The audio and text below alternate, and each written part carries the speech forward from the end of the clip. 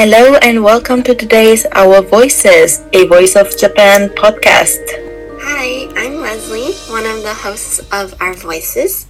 Our Voices is the official Voice Up Japan podcast released every Friday. We discuss articles from our Voice Up Japan writers, feature our members, and conduct interviews with different guests every week. And I'm Sachiko. Today we are joined by a guest. Her name is Mizuki and she is one of our writers at Voice Up Japan. So Mizuki-san, tell us a little bit about yourself. Thank you for inviting me as a guest. So I joined Voice Up Japan from this summer, and I do write on Voice Up Japan. Thank you. This week's topic is about paternity leave in Japan. So, paternity leave refers to male employees taking a period of absence from work in order to care for their newborn child. Today, we'll be talking with Mizuki and why she chose this topic. So, for this article, you interviewed Professor Tamura, who is the first male employee at Nagoya University who took paternity leave. So, why did you choose to write about this? Because when we hear to or talk about gender inequality, many people focus on women and LGBTQ discrimination. And I think, of course, there's still so many discrimination for them. But I think it's also very important to know about men's issue too, like how the men are struggle with their gender stereotypes. And at that time, I saw the news in Japan about paternity leave in Japan. And they said, according to Ministry of Health, Labor, the ratio of men who took paternity leave is only 6% in Japan, and I was very surprised about the data. And I think this data shows that men's choice that take care of their child is deprived because of gender stereotypes. That raising a child is women's job. This is the reason why I chose this topic. Wow. So, what things did you know already, and what kind of preconceived ideas did you have before you started to do research? I already know that the ratio of paternity leave in Japan is extremely low because I watched about the news. Before researching, I had an idea that one of the reasons why the paternity leave is extremely low is maybe gender stereotypes in Japanese people. So, what kind of things did you learn, or what surprised you about what you found out? So I learned that the reason of the ratio is low is because rather than the gender stereotypes or norms in Japan, the fundamental reason is the Japanese systematic reason of paternity leave. And I understand that the sheer norms on child care have changed considerably in the last 20 years or so, that many people, especially young generation, have not known that men to engage with their child and take leave when they have child is natural things. And he explained me that actual reason is income security during paternity leave in Japan. That in Japan, I think still they have many division of work that men are involving with their jobs and get salary. So in that situation, I think it's very difficult to take a long vacation because they cannot earn money. Yeah.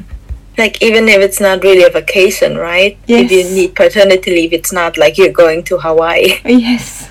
Right. And do you know anyone who took paternity leave or who is planning to take paternity leave, in your circle? Oh, I don't have because I'm still university student.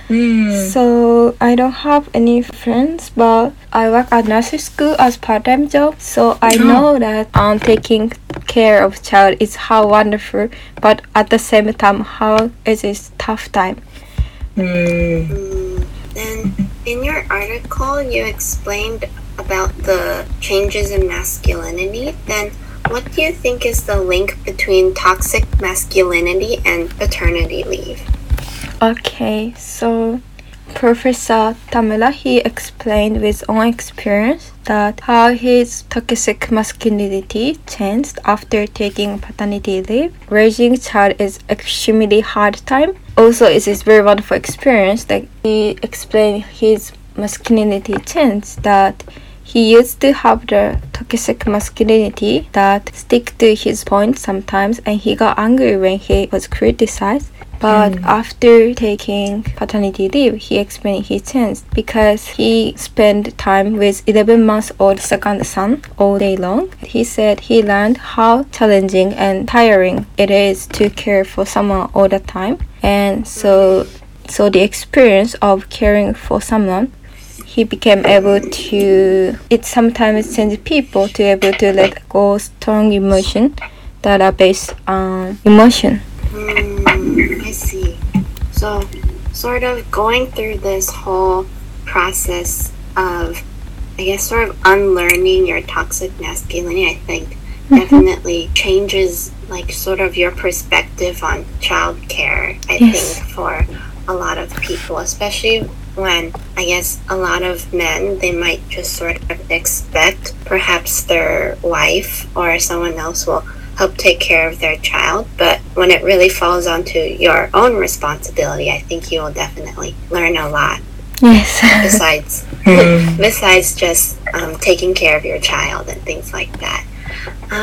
So my next question is, earlier this year, the environment minister named Koizumi Shinjiro, probably he is the first politician to take paternity leave. What do you think are the effects of this? Yeah, I saw the news that Koizumi Shinjiro took paternity leave for 12 days. And even it is difficult to change suddenly of workers' mind, especially older generation, I think it definitely had a good impact or positive impact for Japanese people because many media featured on taking paternity leave of Koizumi Shinjiro, and there was a lot of discussion, and also himself say his own experience in his blog. So many Japanese people can realize that taking paternity leave are becoming a normal thing. So as the next step, if he can make some policies for paternity leave with his own experience, it would be great because I think we need some policies for paternity leave, especially when we think about Japanese current context that only 6% of men can take paternity leave, even though a lot of people want to take it. Professor Tamura expressed that there are some challenges for men taking care of small children in public. What were some of the challenges he faced? Yes, he explained some challenges that just 20 years ago, the environment of taking care child is not ready for men. So like he explained, diaper changing spaces and places to keep our child safe in the men's washroom are not available in men's washroom, just in the early 20s. And I think just imagining myself, I think it's very hard for people who are with small child that cannot access these places. Yeah, bathrooms for women, they're always like ready for babies. They always have like a changing table, they have a place to hold the baby. So it's really like unfair in that sense, right? Yes, that's true. I think so too. And then something else that I noticed in Tokyo especially is that I feel like even in women's restrooms, not all of them have like all of the adequate sort of things that you might need. Like for example, they might have the larger washroom for disabilities, plus they might have a sort of baby sort of seat that you can put your baby in, but then not all of them come with also like a baby changing sort of thing there. And then so I was just thinking like it might be really hard because usually if you need to help change your baby's diaper, you probably need the nearest bathroom, but then if you don't have that, or the bathroom that you're in, like for example in like a train station, then you might have to go find another place, and that might take a really long time. And then also something that I noticed was that a lot of places the elevator might be really far, or they might not have ramps. So if you're using like a baby carriage, then it might be really hard for you because it's really hard to push the baby carriage without like adequate ramps. So that's something that I've noticed, especially I think in large cities like Tokyo, because it's quite hard to get around, especially if you're using like a baby carriage or something. Although they do have like changing rooms that are like rooms that are unique for like to change a baby, to take care of the baby. But that is true that they are not always available. Like you cannot find them. I haven't seen them as often in a train station than I have seen them in a mall or in a shopping center. And for my other question, in modern economies like Japan that are based a lot on performance-based pressure, do you think paternity leave will become popular over time?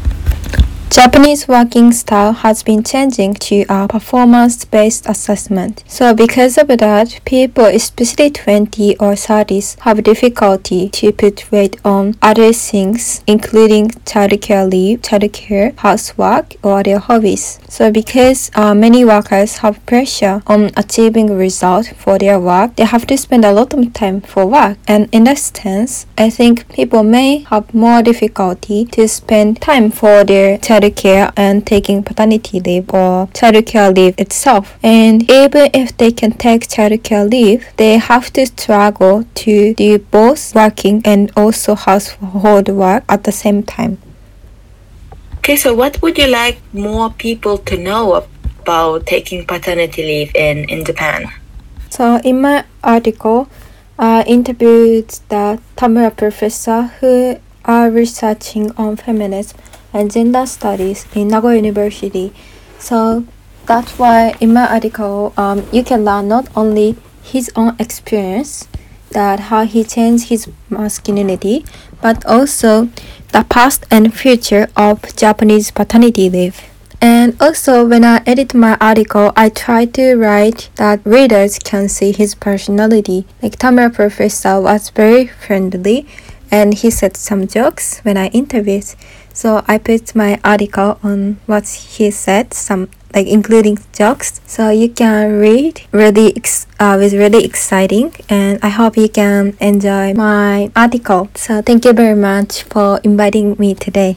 Mizuki-san, thank you so much for being here. Thank you so much for sharing your views and telling us everything that you learned. Thank you very much for inviting me.